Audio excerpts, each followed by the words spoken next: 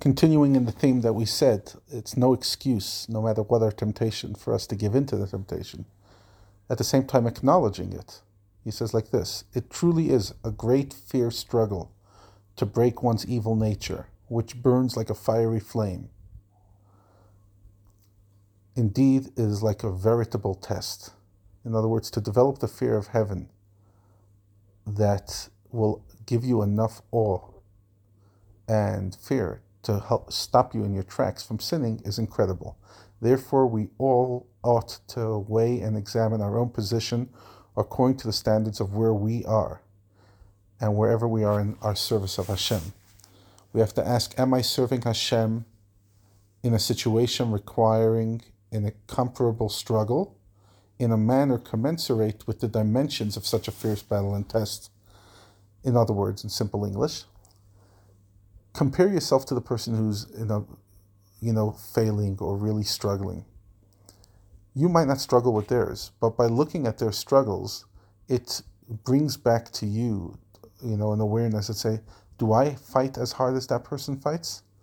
My temptations are not nearly as difficult, so can I really compare myself? Am I stretching myself as much as that person every time they fight stretches themselves? Because each one of us has an evil inclination.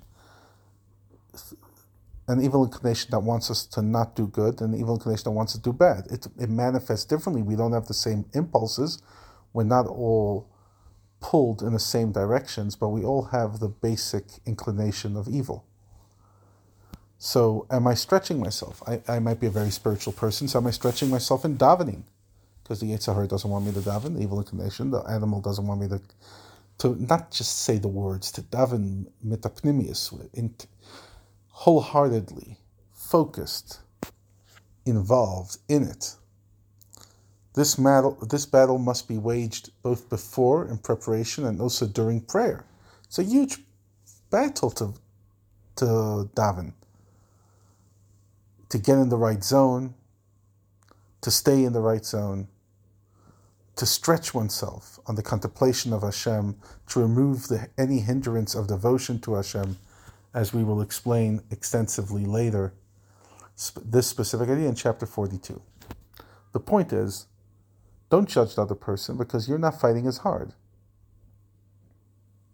You might be on a higher level than them, so you don't fall as low when you fail. And not stretching yourself doesn't have the same ramifications as for that person. If that person doesn't stretch themselves, they literally end up in debauchery. If you don't stretch yourself, then you're just a good Jew. But don't judge, because their battle is harder than yours.